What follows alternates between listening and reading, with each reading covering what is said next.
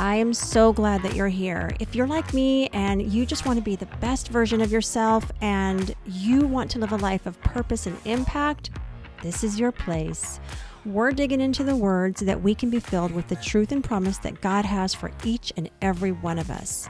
We're committing ourselves to breaking through generational patterns, limited thinking, small thinking, and we're trading those things in for good. We serve a mighty, abundant, and limitless God, and through Him, we are striving and thriving together. If we're going to enjoy this brief life that we're given, we've got to give God something to work with, and I'm going to help you to do just that. Let's get into it. Hey everybody, welcome back. It's Barbara Guillen at barbaraguillen.com, and I hope you guys are doing amazing. Today's show is a good one. It is unlike any show that I've done yet. I cannot wait for you guys to hear all of it. Before we get into that, a couple of things. If you're new, welcome. I'm so happy that you are here and that you found us. If you've been around for a while, I appreciate you so much. Reminder to subscribe to the show. Click that little plus sign so that you get notifications every time a new show comes out. And also, be sure to take a few seconds to rate and review the show. It helps me to know how you guys are enjoying the show and what your takeaways from it are. And it also helps others who are looking for a show to add to their list. So be sure to share it. Share it with friends, share it on social media, get it out there. All right. The other thing is this show is brought to you by the Always Faithful Devotional and Prayer Journal.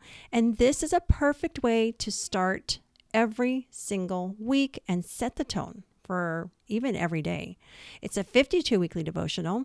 Inside, you're going to find journal pages that you can interact with daily. You'll find a weekly devotional, key scripture, journaling pages to write down your thoughts and prayers and gratitude and daily declarations. I even included 50 declarations for you to just pull straight from. You don't have to go anywhere else to find them. It's all there. You're going to love it. It makes an amazing gift. Grab one for you and a friend. The link is in the show notes. And I do have one for men. If you type Barbara Guillen into Amazon, you'll see the 3 journals that I have. And that's an easy way to do it. But the links are always in the podcast show notes for you. Make it real easy. All right. Now,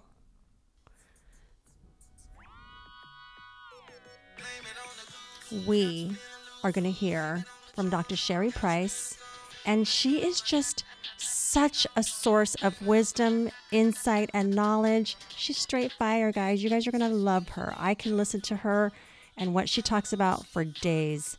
You know, the song is just for fun over here in the background. All right, without further ado, here is my conversation with Dr. Sherry Price. Dr. Sherry Price, thank you so much for being here. I have been looking forward to this conversation like you don't even know. I am super excited to be here, Barbara. Thank you for this opportunity. Yeah, I want to say that our meeting is totally divine. We met a few months ago now, I think it's been, in a mastermind, maybe even longer than that. And I don't know about you, but I rarely go to those mastermind groups. And every time I have in the past, it's a different group of women. There's, I think, 12 women that are usually in the group. And this past time, you were one of them. And you shared with me after that you felt compelled to reach out in the messages or DMs. And I had your contact information for you and one of the other ladies in the group. And same thing, for some reason, I think a week, maybe 2 had passed. And I was like, oh, I got to reach out to these ladies that I made contact with in the group. And this is so not like me. I'm a little bit embarrassed because I never reached out to the other one, but I felt drawn to reach out to you. And so I think I emailed you and then we connected from there and we ended up talking and you shared with me how you felt compelled to reach out. And as I learned about what you were doing with your podcast and your coaching, I was so intrigued. And I was like, you need to be on my podcast. And you graciously agreed. So thank you. Because I really can't wait to just dig into the whole thing.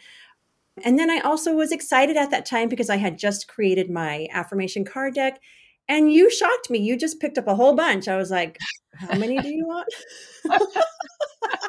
Thank you. It's amazing. But, you know, that's something I created to really remind others of who they are according to God and to empower and uplift people. And I hope that they're a blessing to you and to whoever you choose to gift them to. But that was They're, really nice. yeah, they are beautiful. And just to echo some of the things you said, we did that little small mastermind and I felt like, wow, I really need to talk to this woman. I'm not really sure why. And then I go to another networking event and I Oh, see that's your right. name. I see your name on the slide as like you're part of the leadership team. And I'm like, is that the same lady? So then I texted you and I'm like, why are you not at this meeting? You're on the slide in front of me. And I normally am not, big on texting and reaching out to people I don't know because, I'm always like, what are they going to think of me? Are they going to think I'm Yeah, a that's weirdo? right. That's right. And then you responded right back. And so I just love how kind of divine and uncanny our relationship has started. I And then know. when you told me about these cards, I'm like, I'm throwing a retreat. These would be perfect for the ladies attending. And then I just have other ideas of how I'm going to use them. So I was like, yes, I want them. So Oh God, I it's love so it. funny how God works. I know. I know. And no matter how often it happens where something like this, well, it doesn't happen all the time, but I'm just, yeah, I stand in awe. I'm like, what? So crazy. But yeah, anyway, just so grateful to be connected with you now. So I am, like I said, so intrigued by your platform. Probably because I come from a family of alcoholics, and I'll share some things as we get into our conversation. But I really want to know your background, why you started this platform to begin with. I think it's something that you started doing a few years ago, or not Yeah. too long ago. But I just want to hear what led you down this path of speaking to people who may be over consuming.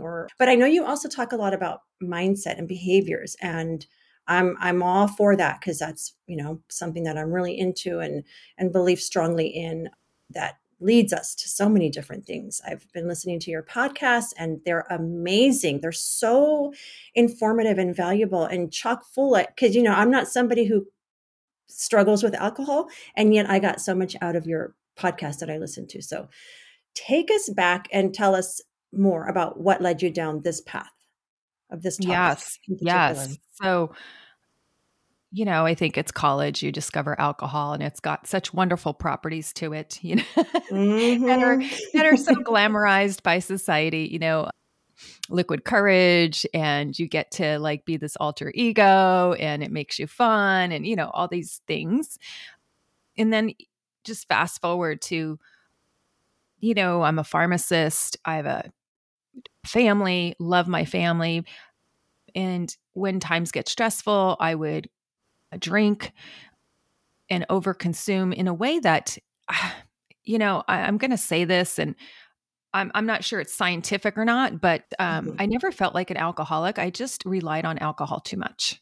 Mm-hmm. So, at the end of the day, it would be my stress reliever. It would be the way to unwind or a nice pairing with a meal. Like I found so many reasons to have a glass of wine. And then, time goes by, the mommy wine culture, all of that. And then I just noticed, it's like all of a sudden you just notice, right? That you're like, wow, I drink like a bottle of wine a night, just about. Mm. I don't think that's healthy. Right. um, and it doesn't bother you much. Well, it didn't bother me much. I'll just speak from my experience in my 20s and 30s. But as you enter your 40s, you go through hormonal shifts, your metabolism starts to alter. And so the next day, I noticed that I was just not liking my relationship with alcohol. So I spent years, literally years, trying to cut back. I do whatever I found on the internet, dry Januaries, sober Octobers, juice cleanses, Mm-hmm. detoxes, spacing the drinks, slowing down. I'd even drink alcohol I didn't like. Like I switched to beer for a bit, thinking, oh, I don't really like beer and I don't usually overconsume it. So let me just do beer when I go out. And then I'm like, wait, this is silly. I'm putting something in my body that's not good for me that I don't like anyway. So that just Yeah. seems really wrong. And so, these things that I would do, they would, of course, all of January, I never had alcohol. Great. That's great for my body. But then why come February, I fall right back into the same pattern? So then I called it like, it's my drinking habit. I didn't feel like an alcoholic. I didn't have it in the morning. I didn't need it right when I got out of bed. It didn't feel like this physical craving. And for me, it was a psychological craving. It was like at night when I got home from work, or it helped me deal with mommy life or the stress of, keeping a clean house and a job and all the things, and helped me relax. So it was like definitely this psychological attachment. And after spending years of like praying about it, like, why do I keep wanting it so much? I was just like, nothing seems to be working long term. And so I started looking into habit and how to break habits, which is different than how to start them. But and there's not a lot of people talking about how to break habits. Creating new habits, sure, but breaking habits is a different ballgame.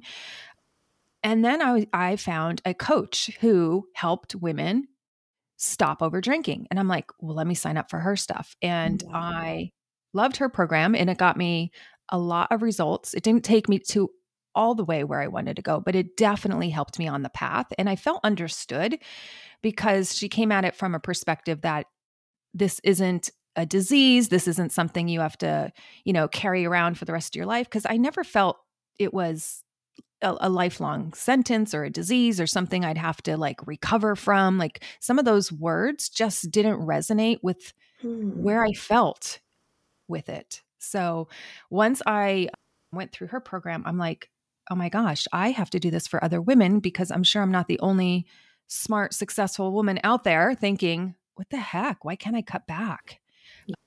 And so, there's a great TED talk about gray area drinking. And so this is really where I want to specialize, is that gray area where it's like ramping up and you don't feel like you're kind of an alcoholic yet, but you're kind of some days question, maybe I am, because psychologically I'm so wanting it.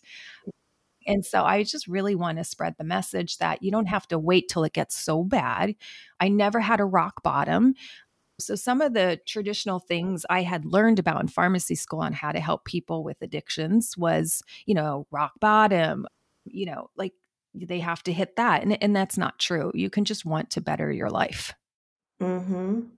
Yeah, it's just that desire, right? Yeah. So that's what is so fascinating to me. So knowing the difference for somebody. I mean, everybody has to make that decision for themselves, whether they are a true alcoholic or whether they have just fallen into bad habits, as you say, right? Yes. Do you find that people that you speak to or work with maybe aren't really sure which one it is Oh, for them? yes. Or Oh, yes. Everybody. Because whenever you feel like something's got more of a hold on you than you really want it to, whether that's sugar, whether that's alcohol, whether that's over shopping on Amazon, yeah, yeah, it's just like doing it you're in excess, right? exactly. Whenever you're like, oh, do I have a shopping addiction? And then I hear this concept, I have an addictive personality. Like personalities don't change over time. So it's just because you have some attachment now doesn't mean you can't get over it in the future, So it's terribly reasonable to question that, especially when you don't feel like you're 100% in control of something. I mean, I had that question too. And what I would say is like, well, start investigating ways to just get to, minimizing it a bit more, cutting back a bit more, and looking at different ways to do that. And if you've tried something maybe 2 or 3 times and it's not working, like Yeah. for me, those sober Octobers and those dry Januaries, I said to my husband at one point, I said, how many more of these sober Octobers and dry Januaries do I have to do before they work? And he goes, well, the definition of insanity is trying something over and over again and expecting different Right. results, right? And I'm Exactly. like, okay, yeah, I have to come at this from a different approach for it to stick and make it long term. But I think everybody has that kind of, am I an addict? Am I on my way to a stronger addiction? So I think that's very common. Yeah, I recently heard a podcast. So my husband is in recovery and he is very, very involved in he goes to daily meetings. He's extra with it because he's retired and he shows up more now today for service. He helps a lot of people there and that's part of his That's lovely. recovery. Yeah. Yeah, it's really amazing what he's been able to get through and overcome and just, have success with just being involved in his recovery. And he shared a podcast with me recently and it was just these guys talking about the struggle. And one of the comments they made was, if you've never asked yourself whether you might be an alcoholic, you're probably not one, right? If you've never had that question. And then the opposite, if you have asked that question, there's a good chance you are. You may not be. It may not automatically mean that, but you should investigate, like you mentioned just a few moments ago. And I was sharing with my husband about this upcoming podcast with you, and that when I drank a lot, starting at age 15, I drank a lot. And then even in our relationship in my 20s and 30s, that was always a focal point of our weekends, every celebration, every family get together, everything. Alcohol was an automatic given. It was part of our life. And I used to, when I would bring up things about alcoholism, I used to just lump myself as an alcoholic, but not individually. It was more like, oh yeah, we're alcoholics. Like in our alcoholism runs in our family. But it doesn't, because today I rarely drink. I mean, I still enjoy a drink here and there, but I've never struggled with it.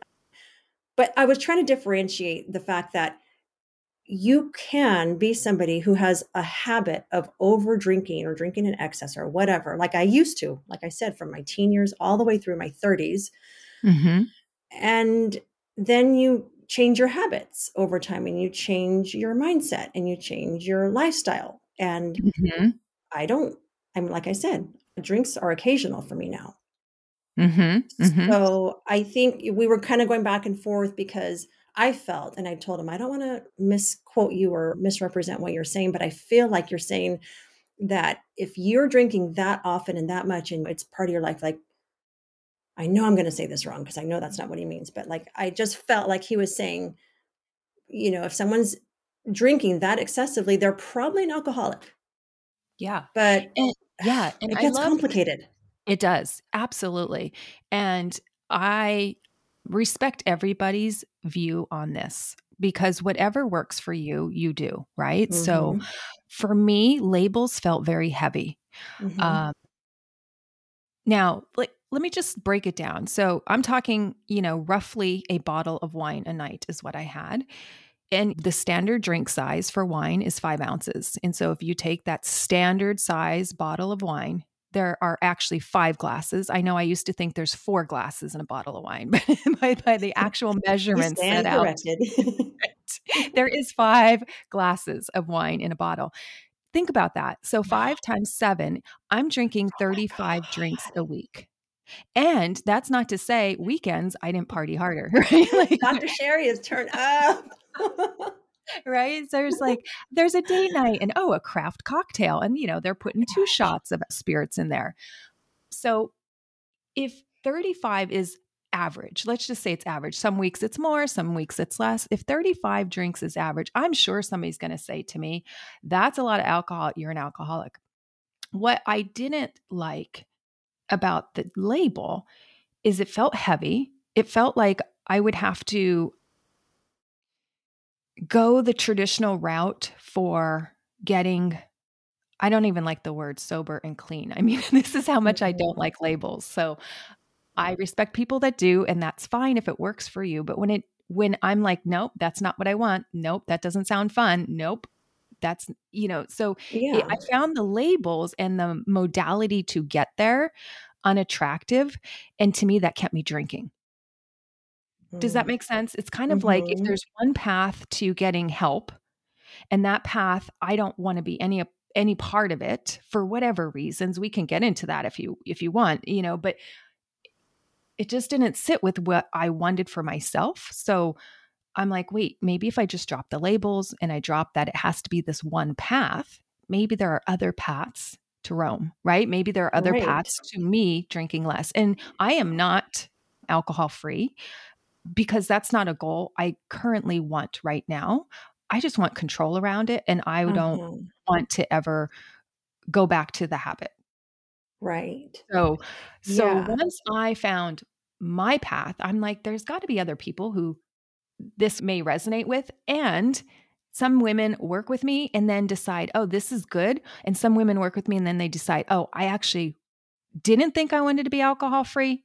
But now that I see it's possible, now that I see that my life is so much better, now I do want to be alcohol free, right? So Mm, sometimes you can't see yeah. being alcohol free as a fun life, maybe even you don't even have faith or hope that you can get there.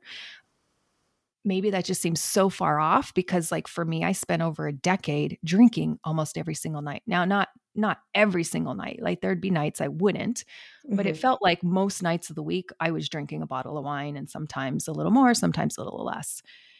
And that's just not a lifestyle I wanted to sustain in my 40s, and beyond, right? It's just not, it just didn't stop feeling good about the woman I was showing up as. What was I teaching my daughter? How come I always do say yes? How come no never comes out of my mouth when somebody offers me a drink? Like that doesn't feel like the good self-control. That just doesn't feel like the woman I want to show up as. And I just wanted the flexibility to sometimes drink, sometimes not drink. So, my program is all about being a woman who can take it or leave it. And that to me feels so freeing. It doesn't feel like it's heavy or a label, or it's just kind of like, and I listen to my body and I don't just use alcohol for my emotions or to cope or to escape or any of that, at least on a routine basis. Right. So, do you find yourself ever working with women who you feel in your gut or can just kind of sense that this is beyond a habit thing and you kind of have to steer them? Yes. I will say, I know a lot after being in this realm. My clients have taught me a lot. I've researched a lot. I've helped in other people's programs to learn more about their philosophy. And that has all educated me so I can appropriately refer. Some people do need more intense therapy. Some people do need a structure that I can't provide, and so just making sure people are taken care of and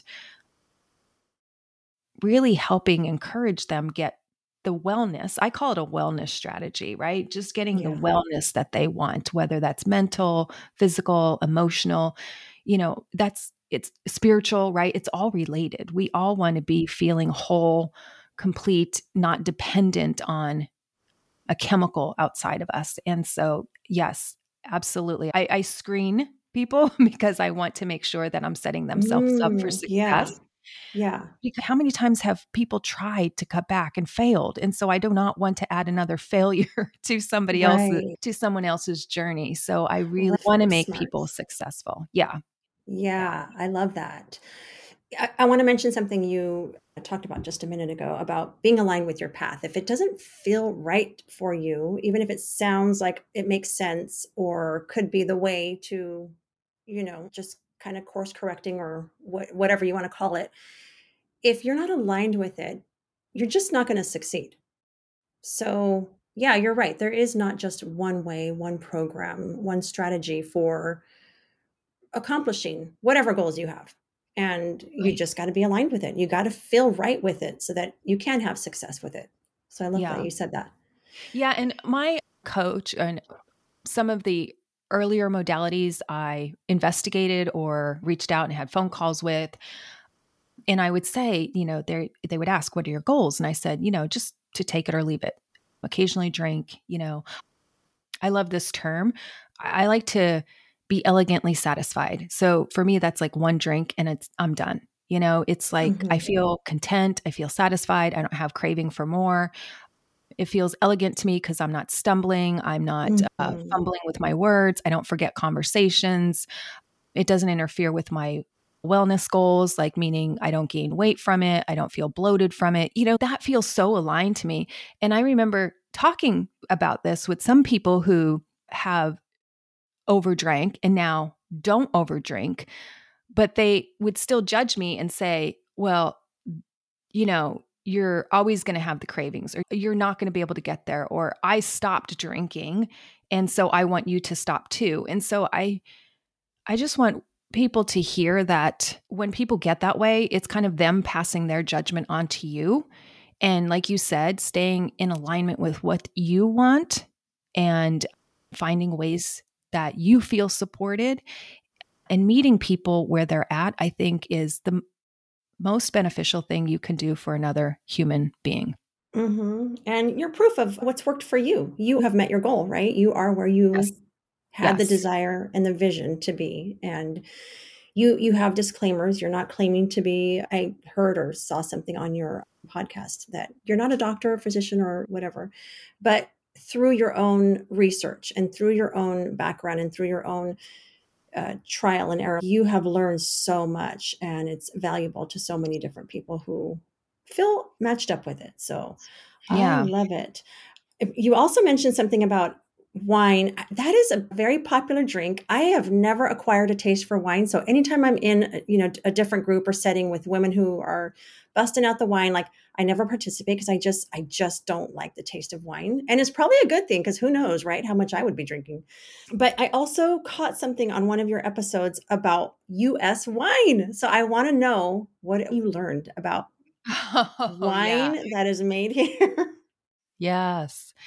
It's funny. So before this gentleman that I met, and I'll go into that podcast episode, my drink of choice was KJ. We called it KJ, Kendall Jackson Chardonnay. So we would just get the 6 bottles that, Vons would offer the discount. Like that KJ was my go-to Chardonnay. And so it was economical and could support the habit and, all that. Once I started using these tools to cut back, I will tell you, I cannot drink that wine anymore. It's so weird to me. It was like, when I'd go to visit my family, my mom and dad would stock their house with it. Whenever we would go places, like our family knew that, oh, Sherry likes KJ, get some KJ, And it's funny how I don't even like it. It's not that it makes me like nauseous. It's just I don't like it anymore. So going on to this episode where I had the pleasure of meeting Todd White, he does Dry Farm wines. If you ever wanted to research him, he's been on a number of different podcasts. I heard him on a podcast. I'm like, oh my gosh, I have to have this guy on the podcast because he talks about the farming practices. So, we know big tobacco, right? Telling us things about cigarettes that weren't necessarily true and la, la, la. Well, there's big alcohol, right? And the way alcohol is farmed in the United States, there's a list of chemicals, 76 he talks about, that, there's no label on the back of a wine bottle. So you don't really know what you're drinking. And of course, we all know the downsides of alcohol. We know it's a neurotoxin. We know it kills the liver. We know it does all these things. It suppresses melatonin. So, it throws off your sleep, all this stuff. So we know like all the hormonal things. Increases estrogen, which is why it leads to breast cancer and so forth. So we know all the toxicities about alcohol, but we don't know these toxicities about these other 76 chemicals. By the way, they haven't been tested by the FDA, right? And so there's just these additives. And one of the additives he talks about is dimethyl dicarbonate. And this is a chemical that has to be, when you work with it, you have to be in a hazmat suit. It's that toxic to the body. It is like it's parts per billion that can like be so toxic to our body. Is this in all wines made in the US? Yes, it is. Well, let me take that back. We don't know if it's in all wines made in the US, but we know it's one of the 76 that's approved. And oftentimes it's used because there's a common overgrowth of a certain bacteria when you batch wine in these large vats. So he was talking about, most wine is done here in California in the Fresno area. And he goes, there are these huge vats. So if you don't use this sterilizing chemical, you get this overgrowth of bacteria, which makes the wine rancid. And so, of course, you're not going to want these huge vats of wine going rancid. So he thinks most of the time this chemical is probably added to those big vats. Oh my gosh. And so it kills the good bacteria and the bad bacteria, right? Which is why these wines can have a shelf life of a long, long time. So it got me thinking like, okay, there's so much about the processed food industry, right? That we're now learning like, oh my gosh, the way processed food harms us, it gives us early dementia, causes type 3 diabetes and all the things. Like I'm wondering how much of that could be attributed also the way wine is farmed here in the United States. So since learning about this, I really don't have craving for wine in the United States, which is such a blessing that he's gifted me with his knowledge that's really changed my perspective on wine. Oh my goodness. Yes. So he came on my podcast.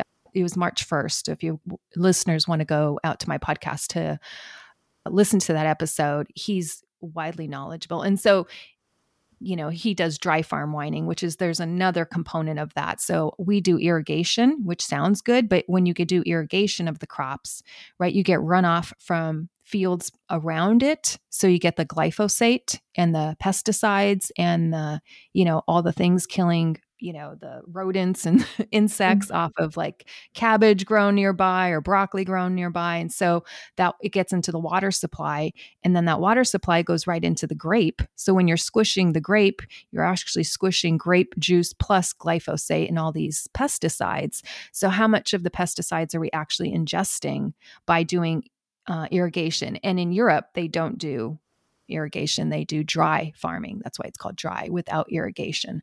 And so their wines are healthier and they're natural, and they don't have these 76 additives that they put into their wine. So when people say, oh yeah, but the Europeans, they live long, and yeah, but they're drinking different wine. So I just think there's just so much more to it than just the alcohol. And there's also so much more to it that we don't know about, which I love transparency. So I just love that he brought such a fresh, transparent way of talking about how wine is farmed in the United States. That is crazy. But I actually can't be that shocked or surprised, because I know the standards here. I love our country, but oh my gosh, with the lack of, it's almost like anything goes. My daughter was in Europe last year, and I remember on one phone call, she said, Mom, I went into the store, and you know how we have Fanta, the orange soda? Like, we don't drink that, but she's just pointed that out, that over there, it's barely a tint of orange. And over here, it's dark, bright orange because of all the food coloring that we add to so many products. Yes. And the regulations are just night and day from Europe to the US. And so that is crazy, and I am surprised, but I shouldn't be. But it reminded me also of when you said you lost the craving to drink the wine. I was like, oh yeah, I remember when I watched back in, I think it was 2017 or so, What the Health. And I don't know if you're familiar with that documentary on Netflix. I'm not. Okay, well, that's one of the very first documentaries that I watched that had to do with the quality of our foods that we eat every day. And I really made a decision after watching that video to go heavily plant-based, which I still to this day eat. And I even stopped eating meat and like any form of chicken or like anything at all for a few years. I mean, I started slowly incorporating, but of course I'm buying the grass-fed and the wild caught and trying to make the best decisions in that way. But yeah, after that, I was like, I'll never eat a hot dog ever again. So I can relate. I can't wait to check this out. Yes. Yeah. It's, it's been around for a few years now, but it's still such a good documentary. And it's just, it blows you away to learn the things about what is in our foods and our drinks and all of these things.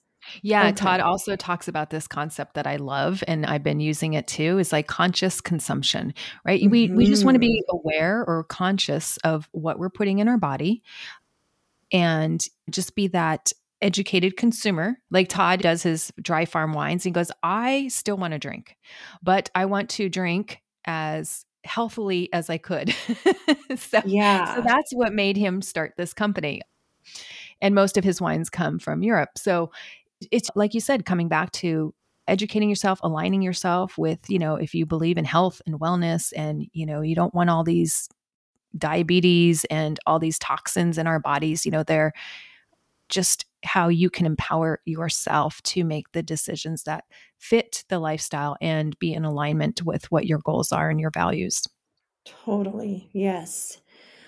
I also wanted to ask you, as you've kind of been in this space for a little bit now, so people that tend to drink a lot out of habit, do you see a specific link to anything in particular? Like, are there any insights that you've gained working with people? For example, you mentioned your own reasons for reaching out, to relieve stress or overwhelm in your life. Is there anything in particular that you find, or is it kind of an array of reasons why people turn out of habit to alcohol? Yeah. So I can give a blanketed answer, which is why people turn to alcohol, particularly women, it's for their emotions, right? So women are definitely emotional drinkers. If you look at the data on what emotions, particularly for women, you will find loneliness is one of the top three. Feeling depressed or sad, and this doesn't mean a clinical diagnosis of depression. This is just like, I'm depressed because I had 13 things on my to-do list and I only got 10 of them done. And so you perseverate on the 3 that you didn't get to. Or as some of the women I work with, which is really interesting, they're like, I felt like I have all this success, but yet I still feel a little empty. I still feel like I'm not cutting it, or like they have the job, they have the kids, they have like the house or whatever, but they're still feeling like unfulfilled. And so that can manifest as like a slight depression or a slight sadness. And so they just drink because that makes them happier or gets rid of thinking about the 3 things they didn't accomplish on their to-do list. And then the other one is our overactive minds. So a lot of women will tell me that I can't shut my brain off, or I can't go to sleep, so I need wine because my brain is so active. So I think those are the 3 biggest emotional triggers for women to overdo it with alcohol.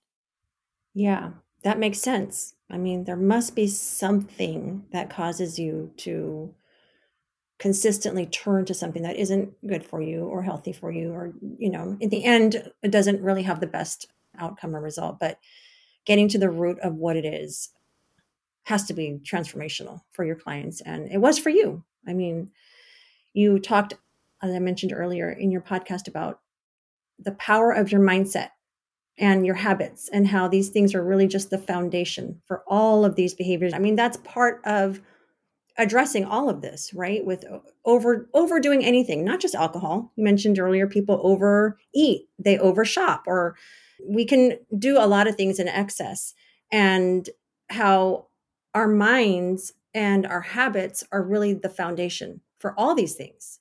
And you gave a book recommendation, The Maze, something about the maze. Oh, yes, yes. Out of Put the that in the Maze card. was a good one. Out of the Yeah, Maze, yes. yes, that was Spencer Johnson. He wrote Who Moved My Cheese, the international bestseller. Well, his subsequent book is Out of the Maze, and it talks about our belief systems, and we condition our minds, right? We come out of the womb just little balls of consciousness ready to learn and absorb. But over time, we become accustomed to our thoughts, and we think most of our thoughts are true, which a lot of them, if we purposely change them, we find that they were true for a time, but then they stop being true. So for me, like, alcohol's so fun, more of it's better, right? That's the way my brain used to think, which would lead to the action of over drinking. But once I started changing that narrative and that belief system I had, now I have freedom around alcohol. I get to choose with every sip, with every glass, with every occasion. It's no longer just something I do because I've broken that wiring inside of my brain. So absolutely. And I think that's what, God asks us, is always be transforming of our mind, right? Just really look at, how are we living? What are we doing? And is that really what we're called to be doing? And does that really feel in alignment of what our soul is wanting at this phase of our life? There's another good book talking about harm reduction. And that's basically what I practice, is reducing the harm to myself and others. So because I'm not abstinent.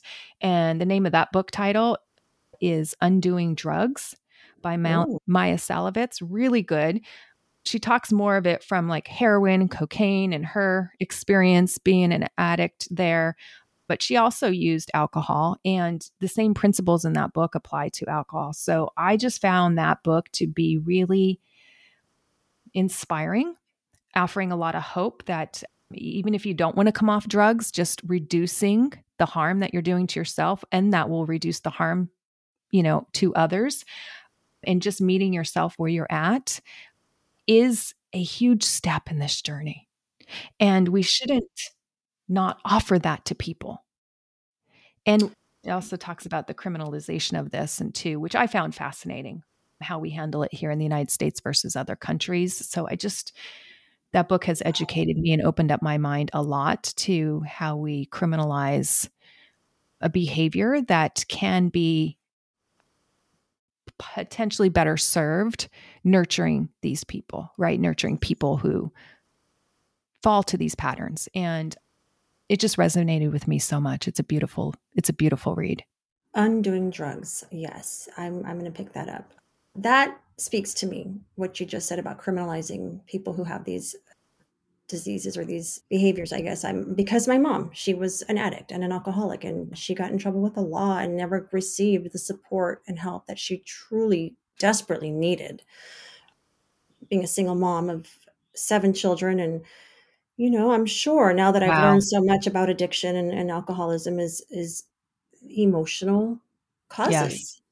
There's Yes. so much there that I know she was experiencing that I didn't realize until just recently, but it breaks my heart whenever I think about the lack of support and maybe hope that she even had, that she could get the help, because it was criminalized and she did pay the price for it on several occasions. And that was I'm awful. sorry. I'm Yeah. sorry. Just the way we rehabilitate people, 30 days in a rehabilitation center. I mean, really 30 days to break a habit that maybe I you've been know. doing for a decade? Like, why do we set people up for, oh, you're going to be healed in 30 days? Like, we set people up for failure, and we really have to look at the system, because I don't think it's working. And studies show it's not. People go back and back and back to rehab because 30 days doesn't teach you how to live your life. Not at all. And break the habits. So yes, it detoxes the body, but what about the mind? The mind is what creates the desire for it, Mhm. and that takes more time. It does. It just does. Oh, it takes so much time. Yeah, you're right. Yeah. God, I know it's upsetting to really think about it, how the whole Yes. system is set up, and all of these people struggling and suffering and just not really receiving the help and support. I mean, yes, there is a choice. A lot of people choose not to ever go down that road of getting the help that they need, and a free choice for everybody. But just, starting at young ages too. I mean, how many kids Oh, just yes. out of just what they know turn to this lifestyle or these habits, behaviors, and then it just spirals and it's out of control, and then it's just all bad. And so, Exactly. ugh, Exactly. yeah. Yeah, and if you met a child, right? And it's easy when it's your child because you have expectations for your own child, right? To judge them, to wag a finger, to tell them they shouldn't do that again.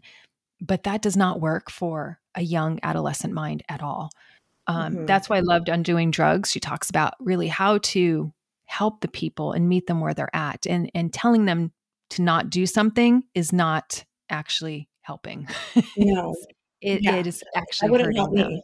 Yes, right. Because you're just going to want to defy your parents even again. And part of it may be that the habit is so ingrained, or that they're getting such relief from a trauma or a pain that they're experiencing. So let's look at the trauma or the pain or what's causing that first. Oh, yeah. So that's not the default way of escape. Yeah. Nope. Well, I'm thankful for you doing your part and educating, and the people that you get to work with, a lot of them, I'm sure, are parents themselves. And so this is another thing, and on a positive note, that can be passed down to their children, because kids follow the pattern a lot of times. So when we can just educate and support and lift one another, we're not just helping that individual that we're working with. It goes far beyond and multiplies beyond that person, beyond that one person. It certainly does. And I love it that my 12-year-old is now, Mom, what do you do for work? How do you help people? Oh, Did you have a problem with alcohol? And I'm just forthright, open, yeah. honest. I tell her everything that I've experienced and why it doesn't work for me anymore, at least in that frequency and that quantity, and what made me decide to go that route and what made me decide to change. And then I am formulating her early opinions of this. And that to me is such a blessing that I get to do. So she doesn't learn about this from her peers, which are going to have a different story around these chemicals, right? So I'm talking about the chemical of alcohol. This you can apply to the chemical of vaping, marijuana, CBD, right? Like any chemical, right? Yes. So, and I think if we just tell people don't do it, it's bad, we're missing 98% of the story, and we're losing that opportunity to really form a new brain with thoughts on ways to think about it. I'm not telling her how to think about it. And I think that's also beautiful, but just allowing her brain to process the information of the whole picture will really set her up for the way she wants to navigate her life. Yeah. We are the same way with my 14-year-old son, and just being really truthful and open and detailed about all of the things out there and experiences that we've had, especially my husband with his addiction. But allowing, you said, process it all themselves and make their decisions based on the wisdom that we've passed to them and insight that we've given them. Yeah. And so it's and so important. And it sounds like you do it the same way. It's like creating this environment where you can ask all the questions. We're not going to judge, just please ask us, come to us. Yes. Because we want to walk with you and not, judge you on the way. Right. So, so beautiful. Yeah, I love that. Well, this has been nothing short of amazing. I know that the listeners are going to get so much out of it, and we'll put all your information in the show notes so people can reach out, maybe follow along on Instagram, go to your website, check you out, or whatever. But thank you so much for just spending this time with us and enlightening us and inspiring so many with what you do. Thank you so much, Barbara. This has been my pleasure. Thank you. All right, we will talk soon.